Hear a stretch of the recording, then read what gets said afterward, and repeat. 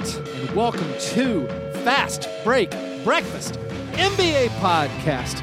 My name is Keith, here alone for a solo interview episode. Chuck and John will be back next week. We were actually planning to record this week. Chuck had some work emergencies. Good help is hard to find. I think he had to fire another worker, so he's covering their ineptitude. But we will be back next week with a full show and also more interview stuff. If you want to get more from Chuck and John and support the program, you can go to patreon.com/fastbreakbreakfast. The very popular Slack chat is there for $3 a month. And again, all that money that we get there pretty much goes back into the show in the form of we've been buying ads that have been delivering subscribers. So if you want to help support our show and expand our reach, grow our listener base, you can do that at patreon.com/fastbreakbreakfast.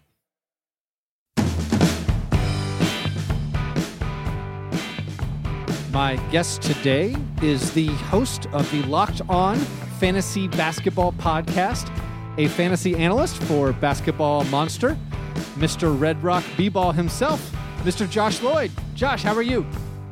Keith, how you going? Man, I'm well. You jet lagged? You're still struggling getting back to that Southern Hemisphere life?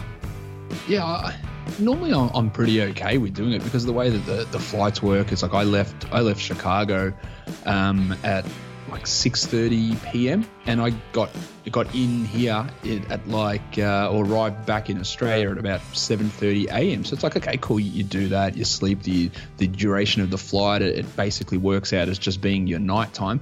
But then I got here, missed a flight from Sydney to Melbourne, lost my luggage, just completely threw me all over the place, and haven't really recovered properly since. Yeah, I sent you a DM on Twitter, and I was like, what time do you wake up? Thinking maybe we could do this in the morning. And it was something like, I wake up at 6 o'clock Eastern. I'm like, okay. I'm like, what time did you go to bed? Like, I go to bed at, I don't know, like 5 p.m. Eastern. And I'm like, that's 11 hours, dude. Like, you're sleeping for 11 hours? But you said it was the jet lag. Your body is very confused. Yeah, like I'm getting tired early, but then I wake up at like 2 a.m., 4 a.m. and go, oh, what's going on? Like, I haven't been able to get my rhythm back, but hopefully it comes soon. How many days were you in the States? 23, I think. Wow. Yeah, it was a bit over 3 weeks. You guys call that a holiday, right? That's quite the holiday. Correct. We holiday instead of vacation. I know it's probably annoying that everyone talks to you, enjoys the differences between cultures. I can't help myself. I'm so blown away by it. Also, I'm blown away. Like the weather here in Tennessee right now, we're a few minutes late for our recording time because I had a repairman over at my house working on my air conditioner because it's like 100 degrees or whatever. Is that like 30 degrees Celsius? But 100's like, I think it's about 35. Okay, so it's 34, really hot, it's hot in Nashville. But I assume it's like winter or something down there? It is. It is the middle, smack bang in the middle of winter here at the moment, and I will tell you what the temperature is. I've only got it in Celsius, but it's not high. Where are we? It is currently 7 degrees Celsius, which I'm going to guess is about 42, maybe. What is 7? Is it 9 divided by 5? Is that the 9/5? So 7, 63, 12. So it's 40, like 45 or something in there. I've got my little converter out here handy, so let's see how it turns out. It's 44.5 degrees. I'm gonna say I was close enough. You're good. How do you explain to a flat earther like Kyrie why it's winter where you are and summer where I am? Well, he should know. Like, he lived here for a couple of years. Like, not that he'd really remember, but I don't know. I just feel like you're taking a video of me breathing out cold air outside and go explain it, and it shouldn't be up to me to explain common sense and proven methods and theories. He should need to prove to me why I'm wrong. Yeah, I think you're right. All right, well, before we get any further, I haven't asked you about your breakfast. In this jet lag feud you've been going through, have you been eating breakfast? Like, did you have a breakfast today? I know you're just starting your day right now. It's a good question, Keith. I'm not sure if this is about 12 months since I've been on your podcast, I think, and I think we had this discussion last time. I think probably the last time that I ate breakfast was probably prior to the last time I was on this podcast. Not a big breakfast eater. Yeah, have not eaten any breakfast. I'm actually going the other way. I'm trying to cut out lunch as well. Just go one meal a day. Just go bang. Wow. Just streamline the process. Just dinner. That's it. But part of that is, Keith. Now, you saw me in Vegas. You're a slender man. You've got you're quite athletic marathon runner's build. I'm not quite so much, but by the time you'd seen me, I'd lost like 25 pounds over the previous 3 or 4 weeks, and I'm still going at that. So I'm just cutting out the meals. Dinner, that's it. Let's go. Let's cut out the meals. Go to the gym, work it out, and we've still got I'm looking at trying to lose another 7 kilos. So we're talking about another 15 pounds. I don't have much experience with this. I'm told the best way to lose weight is still to eat healthy and exercise. I don't think the starvation plan is recommended by doctors. I'm not a doctor at this point, but to me, weight loss is a pretty simple calculation. It's calories in versus calories out, and you want to make sure that you're burning more calories than you're consuming. So however you want to make sure the food you're eating is healthy. So I'm not going out there and go, cool, I'm having one meal a day. Let's go get 7 Big Macs, and that's my calories for the day. Like, you got to make sure you're having the healthy food, but you got to make sure that your calories are less than what you need to sustain the day, so that your body burns off what's there. And it's been working for me. And I just drink a lot of water to fill my stomach to make it think like it's eating lunch. I guess your plan's okay, but at some point you hit a point where you actually need to match the calories you're exerting with the food you're putting in. Otherwise, you just keep dropping and dropping. So once I get to that zone where I want to be, then the lunch will come back in, and you never know, Keith. Maybe you'll bring in breakfast, and we'll do an emergency podcast to discuss what I'm eating first thing in the morning. I hope when you do add breakfast, you will at least let me know. I'm actually I have a grin on my face because I'm still cracking up to your response to my question, if you had breakfast, with "That's a really good question, Keith," which is like the cliche podcast guest answer. Like, I mean, when you listen to podcasts, anytime the guest is like, that's a really good question, it's not like, it hardly ever is, but to receive that on the "Did you eat breakfast?" it actually cracked me up, and I'm still giggling about it. Anyway, the reason it was a good question is because I needed to go further and say, forget breakfast, man. I'm cutting out lunch now. We're getting into a whole new area. So that just wasn't a simple yes or no for me. Okay, is there another mammal that only maybe eats like one big meal a day? Maybe something from the Australian continent. I don't know. Like, are koalas known just to? I guess they're kind of just getting high all day. I think koalas sleep about 22 hours a day and just sort of eat little bits. So I reckon that might be an apt analogy. All right. Well, now that we got the breakfast out of the way, let's talk about something. You are a self-professed, although many believe in you. You're an expert on fantasy basketball, and I think the big question is, after these summer leagues, when we finally get a look at the rookies and second-year players, but mainly the rookies, and we get excited and we make big, pronouncements and snap decisions on those rookies. But so as a fantasy basketball expert, who are the guys who really popped out to you at Summer League, who you think are going to be the best fantasy prospects next year? First of all, I hate the word expert, Keith. Hate it. No, I refuse to use it to describe myself. I'll say analyst, someone who looks at it and spends too much time doing it. But as for the rookies who are going to be the most impactful, look, last year obviously it was a struggle for 2016 drafted rookies to have too much of an impact.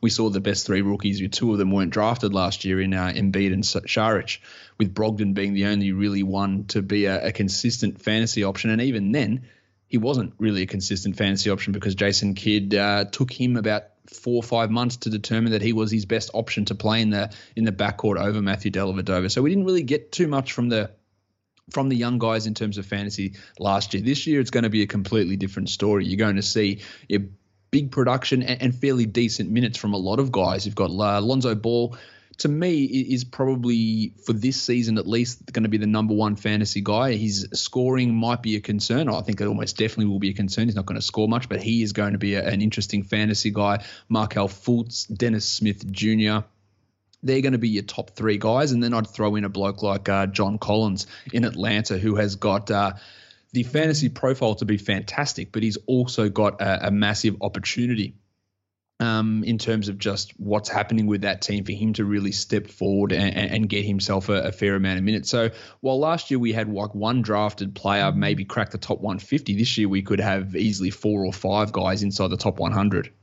So you think Lonzo Ball is going to be first off the board? What kind of production do you project for him? I think that there's a number of reasons he'll be number one off the board. Number one is he plays for the Lakers, and there's an extraordinary amount of hype around him, but it's not unfounded in terms of fantasy numbers. Like when I do all these, really, really basic projections before the draft and before we know what team they go to, like he was out of the upper echelon guys. I think I did like 100 prospects and he was maybe 6th, but out of the upper echelon guys, he was the highest one ahead of all those other top 10 picks. Like the only guy in the first round, I think, who was projected above him was John Collins.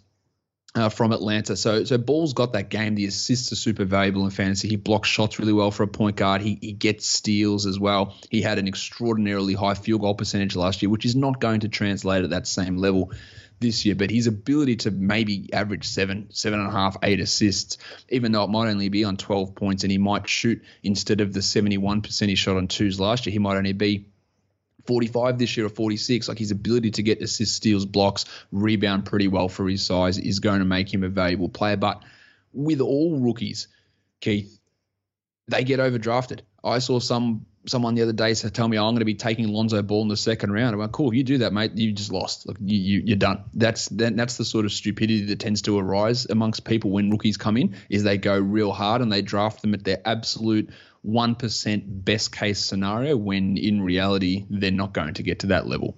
You say that, but the first year I played fantasy basketball, and if you don't know, I guess I've only played fantasy basketball for a couple of years, and one of the first leagues I played in was in one of your Red Rock listener leagues. I drafted Karl Anthony Towns and Devin Booker as rookies, just like, why not? These guys are going to get a chance. And I got to say, I enjoyed it. Felt like they did good.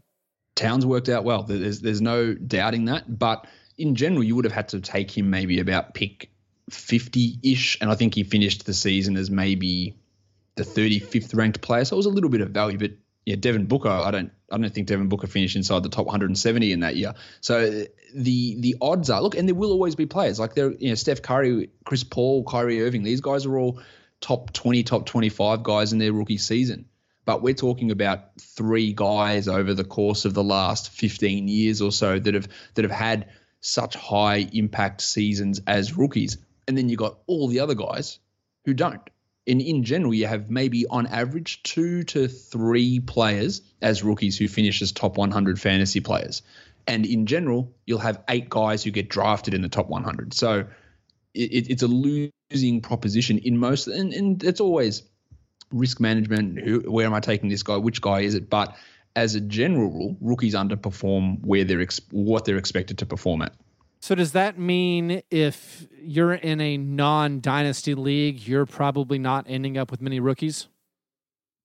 Yes, that's correct. Especially, look, there'll be guys like, I'll be in on a guy like John Collins who won't have the hype of Fultz, of Smith, of Ball, and if I get him at pick 110 or 120, I'll be happy with it, because I look at those last couple of picks as throwaway picks anyway. You're going to drop those guys, but if it pays off for him, he could crack the top 60. There's a chance of that. But to get Fultz, to get Ball, you're going to need to potentially reach inside that top 50 anyway, when that's probably what their ceiling is as it is. And the same with Smith, and people are going to reach on guys like Jason. People are going to draft Jason Tatum, and he's not going to have an impact. They're going to grab Josh Jackson, and he's going to go way too high. They're going to grab De'Aaron Fox, who has to share minutes with George Hill now, and he's going to go way too high. So those sort of players, they're the ones that I'll skip out, but I'll take a little punt on a guy like a Johnny Collins a little bit later on. And if any of those other guys slip, then sure, if they fall to the right range. But in general, there's always someone that's way too eager to grab those young guys, just because they think, oh, look, great rookie class, awesome rookie class, but play them against your grown men, there's shortcomings. They do come out pretty quickly, especially for those first 3 months of the year. Yeah, I think one guy also that I'm vaguely interested in just because of the opportunity that might be there is drafting blind Frank Ntilikina, and I don't know if I'm saying that right, with the Knicks, just because maybe there's no one that's going to play point guard for the Knicks. But then again, they're in the Kyrie rumors, so. Well, that's. I was just before we started this show, I was listening to an older Zach Lowe podcast with Howard Beck and Ian Begley, and they were talking about Ntilikina. It's a silent T, which I always used to go to silent N, but it's a silent T. And they were saying that the Knicks are fine opening the season with him as their starting point guard. Now, he is the guy. Yes, he's the starting point guard. He'll get the minutes, but his projections don't look great from a translation from Europe just in terms of his first year. And while he will play the minutes, I would expect horrendous shooting percentages, poor scoring. And I think he will struggle in a big way. But as I said, you take him with one of those last picks and somehow he absolutely comes out flying, then good on you. It's worked out fantastic, but he's not someone you go, I'm going to go at pick 60 for Ntilikina, and that's the 0.01% chance that he gets to that level. All right, some of the big name guys who have changed teams this offseason. Let's look at some of them and how you project their fantasy value to change. So what do you think? What do you think the effects are of, say, the Paul George trade? I think it has to impact him, and it has to impact Russell Westbrook in a negative sense. Now, a lot of people will cry out, but it'll help their efficiency, and it probably will. It probably will help their efficiency to some degree, but when you're helping, efficiency is good, and that's a good thing in fantasy as well. But if it's decreasing, 4 or 5 of your counting stats and increasing one of your efficiency stats, the overall net value is a bit of a decrease. And it's not going to be a huge decrease. But we saw that 2015-16, Steph Curry and Kevin Durant were the number 1 and 2 players in fantasy. They joined up and they become like 4 and 5 or 3 and 5 or whatever they ended up being ranked. So while it wasn't a significant tumble, it was big enough to drop them down. So Westbrook could move down from being the number 1 or 2 guy to being the number 4 guy. Paul George could move from being 13 to 15 to 17 to 18, that sort of a range. Just a small enough jump. Now, the other thing that's a part of that is that so many other of these top fantasy players teamed up as well. So maybe it doesn't change them at all.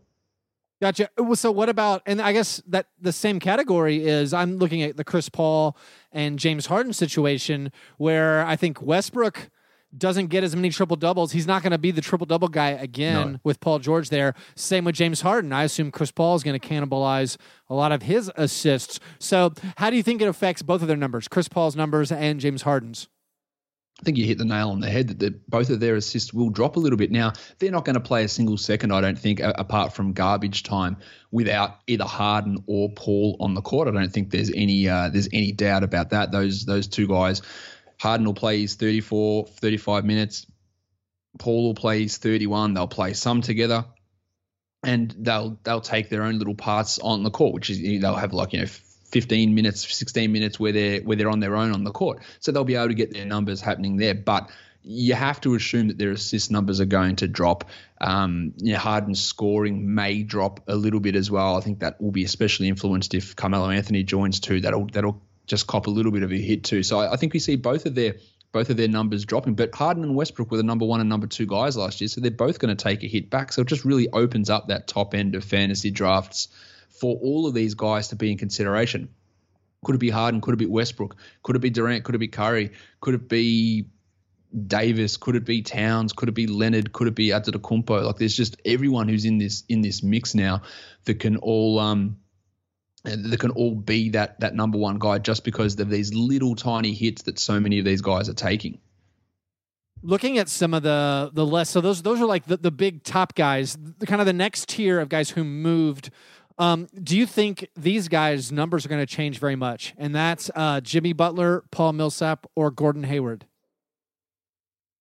Jimmy Butler, I don't think he's going to have too much of a negative impact. Now, he had a pretty good season last year just in terms of his assists. If Ricky Rubio still had been there, then that would have impacted him in that way. But Jeff Teague is not too much of a concern there. I think that Butler arriving is going to have a negative impact more on Wiggins rather than the other way around. And Wiggins will lose a bit of usage. Towns will lose a little bit, and maybe Butler loses a little bit too. But I think Butler will be relatively similar. It's not like his minutes are going to go down or anything like that. We don't have any concerns with that with Thibodeau running things. So I think Butler will be fine. Gordie Hayward, I think he definitely has to lose some value just playing alongside Isaiah Thomas in terms of shot attempts, and scoring is going to go down. I think that we might see him handle the ball just a little bit more, and Isaiah can play off it a little bit also. And I think you're going to see Gordon play at the 2 a little bit more this season, where he was playing a little bit of small ball 4 in Utah. But with the exceptional amount of wings that Boston has, there'll be times when you see Gordon Hayward playing alongside 2 other guys like Crowder, like Jaylen Brown, and that might have an impact on his field goal percentage and maybe his rebounding numbers too. So I think he is going to cop a little bit of a hit also. The other one you said, Millsap. Now, Millsap dropped quite considerably last year as well, and there's 2 reasons for that. One was playing alongside Dwight Howard, which really reduced his block numbers, impacted his field goal percentage, pushed him further out of the paint. And the other is the fact that he's 32 years of age. Now, we don't know which one of those was the biggest impact on those, and that's going to be the interesting thing to see this season. But with Nikola Jokic playing alongside him, he's obviously going to get really good looks from passes. He's going to be required more to be more of a rim protector. So I think we can see his block numbers coming back up, but his 2015-16 block numbers were by far a career high, so I wouldn't expect him to get back to that level. All in all, I think the change of moving away from Dwight to playing with Jokic, and then that is then offset by him being another year older, probably leaves Millsap about the same as where he was the year before. Looking at the Brooklyn Nets, a team that you don't normally have a lot of fantasy guys from, Brook Lopez, probably the only guy that was used much last year. They picked up a couple of guys who probably weren't on many rosters last year, but maybe will have an opportunity, and that is D'Angelo Russell, who should get plenty of shots, and then another guy, maybe Alan Crabb. Do you think those guys are going to be worth, or I guess, do you think Crabb's going to be worth owning? Will he get enough shots? And then what do you think D'Angelo Russell's going to be doing? D'Angelo Russell last year was really good, and he was just there's just such a negative vibe around D'Angelo Russell everywhere you look, and it's ridiculous in my opinion. But he was really good. He was like a top 40 player after the All-Star break last season, and he is going to have that opportunity again this season. He is going to be a really good value player, and I think he's going to be a huge steal in fantasy drafts this year. As for Alan Crabb, he's bad. He's not a good fantasy player at all. He's not a great real life player, to be honest. Now, I don't know what they're going to do with their rotation. I think that they should be starting Russell and Lin together, and I think that's what they will do. But now there's talk today coming out that they're looking to start Crabb at the 3, and that puts a huge handbrake on guys like Karis LeVert. They brought in Damari Carroll, who's also not good, and they've got Rondo Hollis-Jefferson there, who plays the 3 and the 4. But as for Crabb, what does he do? He shoots the 3 well. Like, he's a good 3-point shooter. He does literally nothing else well. Like, he doesn't score. He doesn't get rebounds. He doesn't get assists. He doesn't get steals. He doesn't block shots. He doesn't get to the line. He does nothing else apart from shoot threes, and he does them at a high percentage but low volume. So he played 28 minutes a game last year. It wasn't like he was playing just 20 minutes a game and he's going to see this huge increase. And yeah, he comes to the Nets that don't necessarily have a lot of talent, but they also do have these guys like Karis LeVert, Damari Carroll, and Hollis Jefferson, who are all going to play in that same position as him. So he's not going to come out playing 35 minutes a night, having 28% usage and doing all these things. He's just a bad, low upside fantasy player, in my opinion, that people will get sucked into, and I probably won't be one of them. Another guy who is mainly known as a shooter, who might have a chance actually to shoot even more three-pointers this season, is J.J. Redick in Philadelphia. Do you think he's a guy that you should be looking to get for that three-point category and maybe having even more shots than he did on the Clippers? No, not really. He was a guy that did struggle at times with the Clippers last year. His minutes did start to come down. He's older again. We talk about Millsap and the extra year of age coming onto that, and he'll hit threes. There's no doubt about that. But you can get threes from so many other guys, like a person that you're pretty familiar with, Keith, like Troy Daniels averaged over 2 threes a game. Like, if you want to get threes, you can get threes from random guys that you can just find on the waiver wire and add them in. There are players. Nick Young averaged 2.5 threes a game. He does nothing else, and Redick is getting really close to being that sort of a guy that just gives you threes and nothing else. Previously, he'd give you a lot of threes, but really high field goal percentage. But as the age moves on, and we saw that a bit with Kyle Korver as well, is that those field goal percentage numbers start to come down. He doesn't get to the line as often, and he offers pretty much nothing else. So to me, Reddick is just a waiver wire last pick sort of a guy that offers you threes when you can literally stream them in from pretty much anywhere. All right, and one more guy who I feel like fantasy players have always kind of hoped maybe he's going to break out. I know I definitely bought in a couple years ago hoping he was going to break out and hasn't yet. Finds himself on yet another new team, Victor Oladipo. What do you see for him? Yeah, I'm in on Oladipo, and I was pretty in on him last year. A few things, and people say, "Oh, how could you be in on Oladipo? Westbrook was always going to go revenge and average a triple double." Blah. And I go, well, cool, that's fine, but Oladipo averaged the same amount of points in OKC than he did in Orlando. Exactly the same. He was more efficient.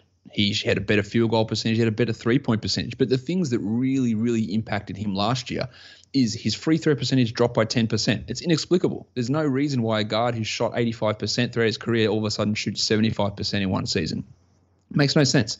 His assist numbers dropped considerably because Billy Donovan just refused. Billy Donovan's idea of point guard is let's find the worst point guards we can possibly play and put them as the backups with Samaje Cristton and Norris Cole. When you've got a guy who, for the 10 minutes a night that Westbrook's off the court, Oladipo could have run that point guard position, and he just refused to do it. And that caused his assist numbers to go from 4.5 to 2.5 per game, which was a massive drop in his value. His defensive numbers, why did his steal numbers and shot blocking numbers almost get cut in half? Like, that's got nothing to do with Westbrook, just weird numbers that didn't really make any sense. But he goes to Indiana now, and instead of sharing the point guard or the ball handling with Russell Westbrook, it's Darren Collison and Corey Joseph, guys who aren't dominant ball handlers, guys that are going to have the ball in their hand the whole time. They play in a system that's a little bit more aggressive defensively. Monte Ellis is a guy that in Indiana was averaging 2 steals a game. Paul George got a lot of steals per game. Oladipo can move into that, and he is going to be a player that everyone hated last year, and he's going to be a super value this year, I think, as he gets those assist numbers back up, the defensive numbers back up, and hopefully he figures out how to shoot his free throws again. You said a lot of good stuff there. You kind of got me excited about Oladipo. And it's actually funny because on our regular show with John and Chuck, I find myself defending Oladipo a good bit. But I'm kind of thinking also, and this might just be in real life as opposed to fantasy. I'm kind of thinking maybe we're 3 teams into Oladipo being like the next Jeff Green, where we talk ourselves into him every year for like 8 years until we finally you know what? Nah, we were wrong. Like, he looks kind of good. He's got some tools. Maybe he's not there, but I don't know. I'll trust you. Maybe I'll take a flyer and see if Oladipo can pick it up this season. Some personal questions for my own fantasy team, and this is the real reason why I brought you on. In a dynasty league, I'm looking at Devin Booker, a guy who I haven't enjoyed that much, and I got a difficult keeper question. Do you think his stats have kind of plateaued because he played so many garbage minutes last year? All of his big games were just the ridiculous extended garbage minutes, huge fourth quarters and losses, 70-point games in a loss. Do you think he's going to get better efficiency-wise, or do you think maybe he's kind of plateaued with his fantasy production? I think that he will increase his fantasy. We're only talking about his 3rd season, but I don't think that anyone should be valuing him as a top 20, top 30 sort of a fantasy player. He just, the efficiency has, and I get into arguments with people about this all the time, because even since he came in, I really liked Devin Booker, and I was very much into him. Really good guy, good player. I was really, really into him. But people say, he's Klay Thompson. Like, he's not Klay Thompson. He's nowhere near Klay Thompson. Klay Thompson's a very good defender. Devin Booker is one of the absolute worst defenders. Klay Thompson is a very good 3-point shooter. Devin Booker is not, and he's never proven to be a good 3-point shooter. He looks like he can be a good 3-point shooter. He looks like Klay Thompson, but never has been. He's a scorer, but he is not a shooter. He's not a knockdown 3-point shooter that's going. Klay Thompson hit 40% of his threes every year in the league. Devin Booker's like a 33, 34% guy who's 41, 42% from the field. Like, he's not efficient. He takes bad shots. He takes contested long twos more than he takes the 3-pointers at times. And that's an impact. So we have this idea, and it just gets burnt into everyone's head that, oh, he's Klay Thompson. He's not. He's Devin Booker, and he's got his own certain parts of his game, but it's not as totally fantastic for fantasy. He's not blocking shots. He's not getting steals. His assists are okay, but he's a poor rebounder. He's got bad efficiency. He's not hitting volume threes as well. So I think that his value is very, very high in some people's mind, and it's nowhere near that high in my mind. Yeah, I think I'm going to cut him free. You know, I feel like his keeper price this coming year, it's going to be like where he should probably be drafted. So I think I might be done with the Devin Booker experience. But then once I let him go, I'll probably enjoy his game again. So I feel like I've been mad at him for 2 years now. So maybe if he's not on my team, I'll like him a little more.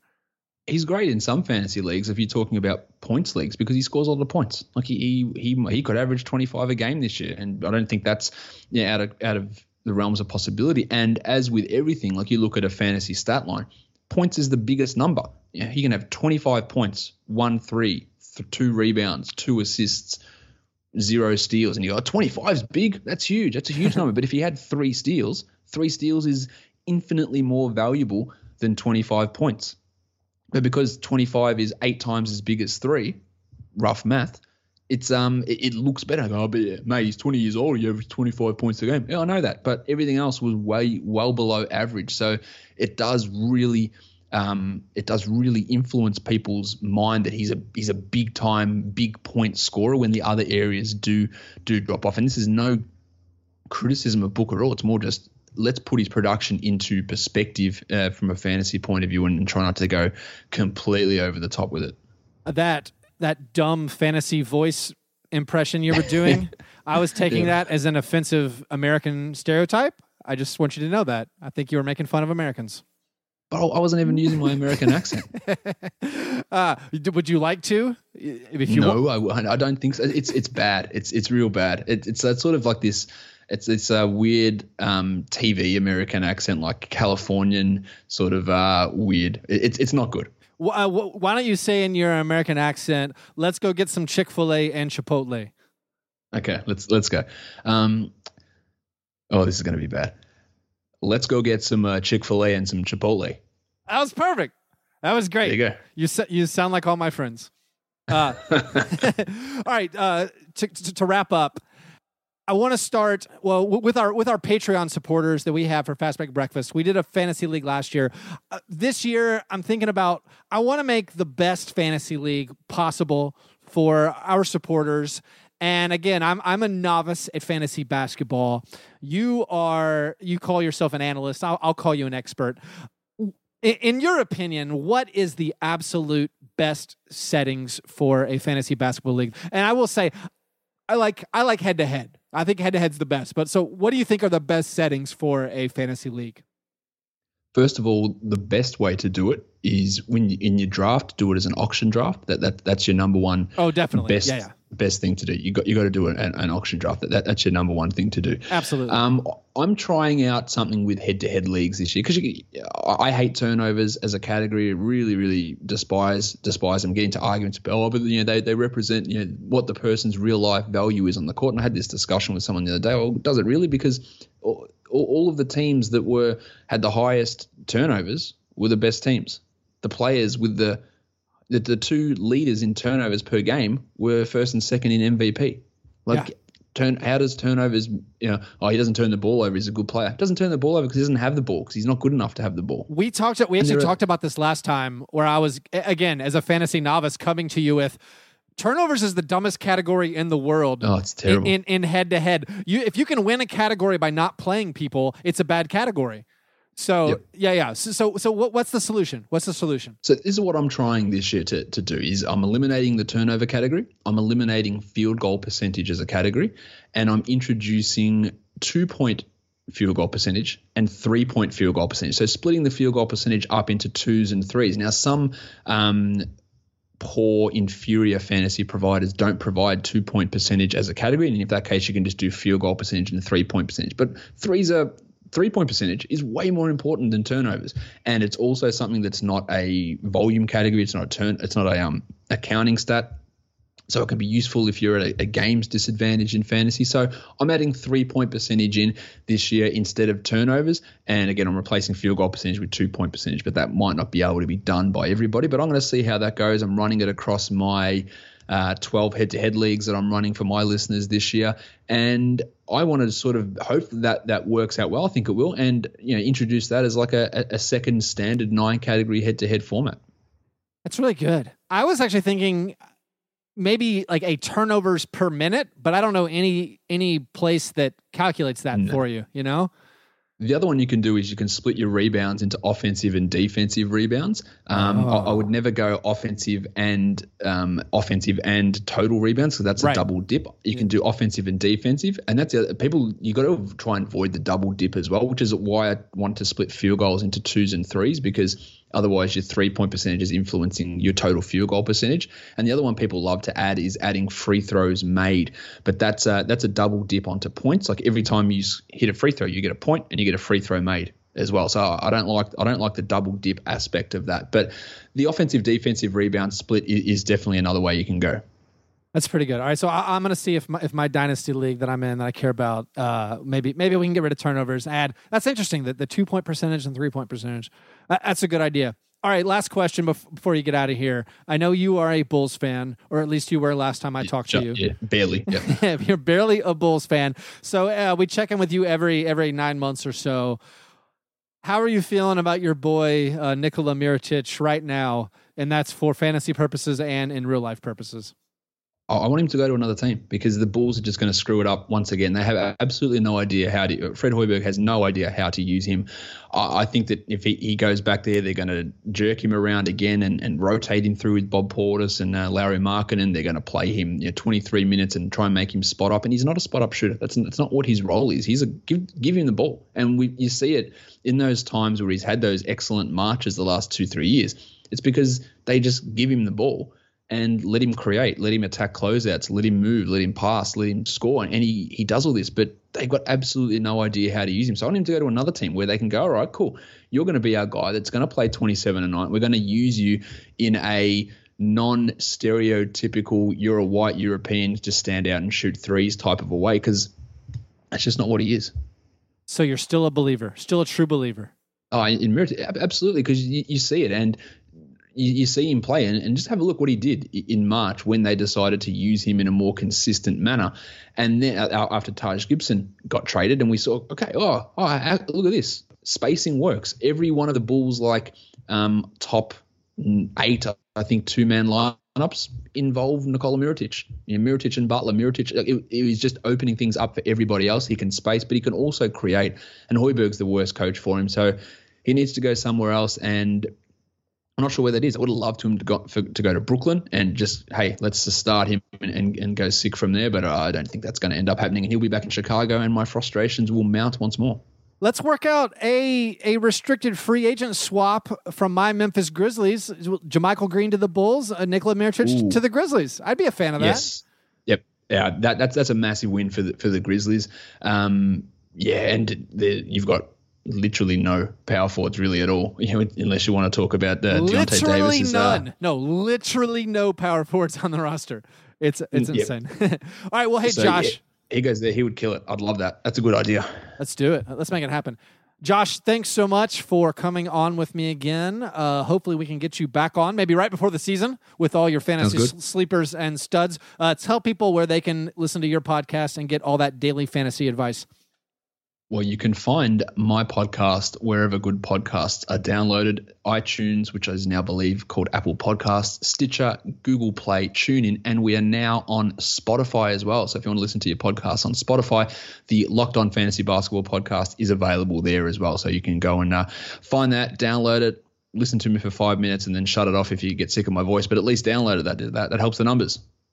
Yeah, and also you can telling our listeners, you can join Josh's Patreon and join his very intense fantasy basketball leagues. I know a lot of fantasy basketball fans are out there, and so you can find that good competition over with Josh. Well, hey, bud, good talking to you, and hope you get over that jet lag, and I will talk to you soon.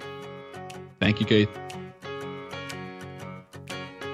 All right, thanks again to Josh Lloyd on Twitter. He's at redrock_bball. He gives all kinds of fantasy advice. I see him responding all the time to all kinds of questions. So if you have fantasy basketball questions, you can @ him, follow him, get all that good information. If you want to support our show, you can do that at patreon.com/fastbreakbreakfast. Again, we're going to get a couple fantasy leagues going this year. We're going to do one of those head-to-head, I think, leagues again. There also is talk of my own iShop League where you're rewarded for negative fantasy performances. So that will be a lot of fun. Again, if you want to join that, go to patreon.com/fastbreakbreakfast. We're gonna revamp a lot of those tiers and rewards now that we've learned more about Patreon and what we're going to put out and do. So again, you can get involved there. You can follow me on Twitter at FastBreakBreak. Like us on Facebook. You guys are the best. Thanks for listening. And remember, breakfast is the most important thing. Yeah, never apologize for being G&G. Fast break, man. You understand?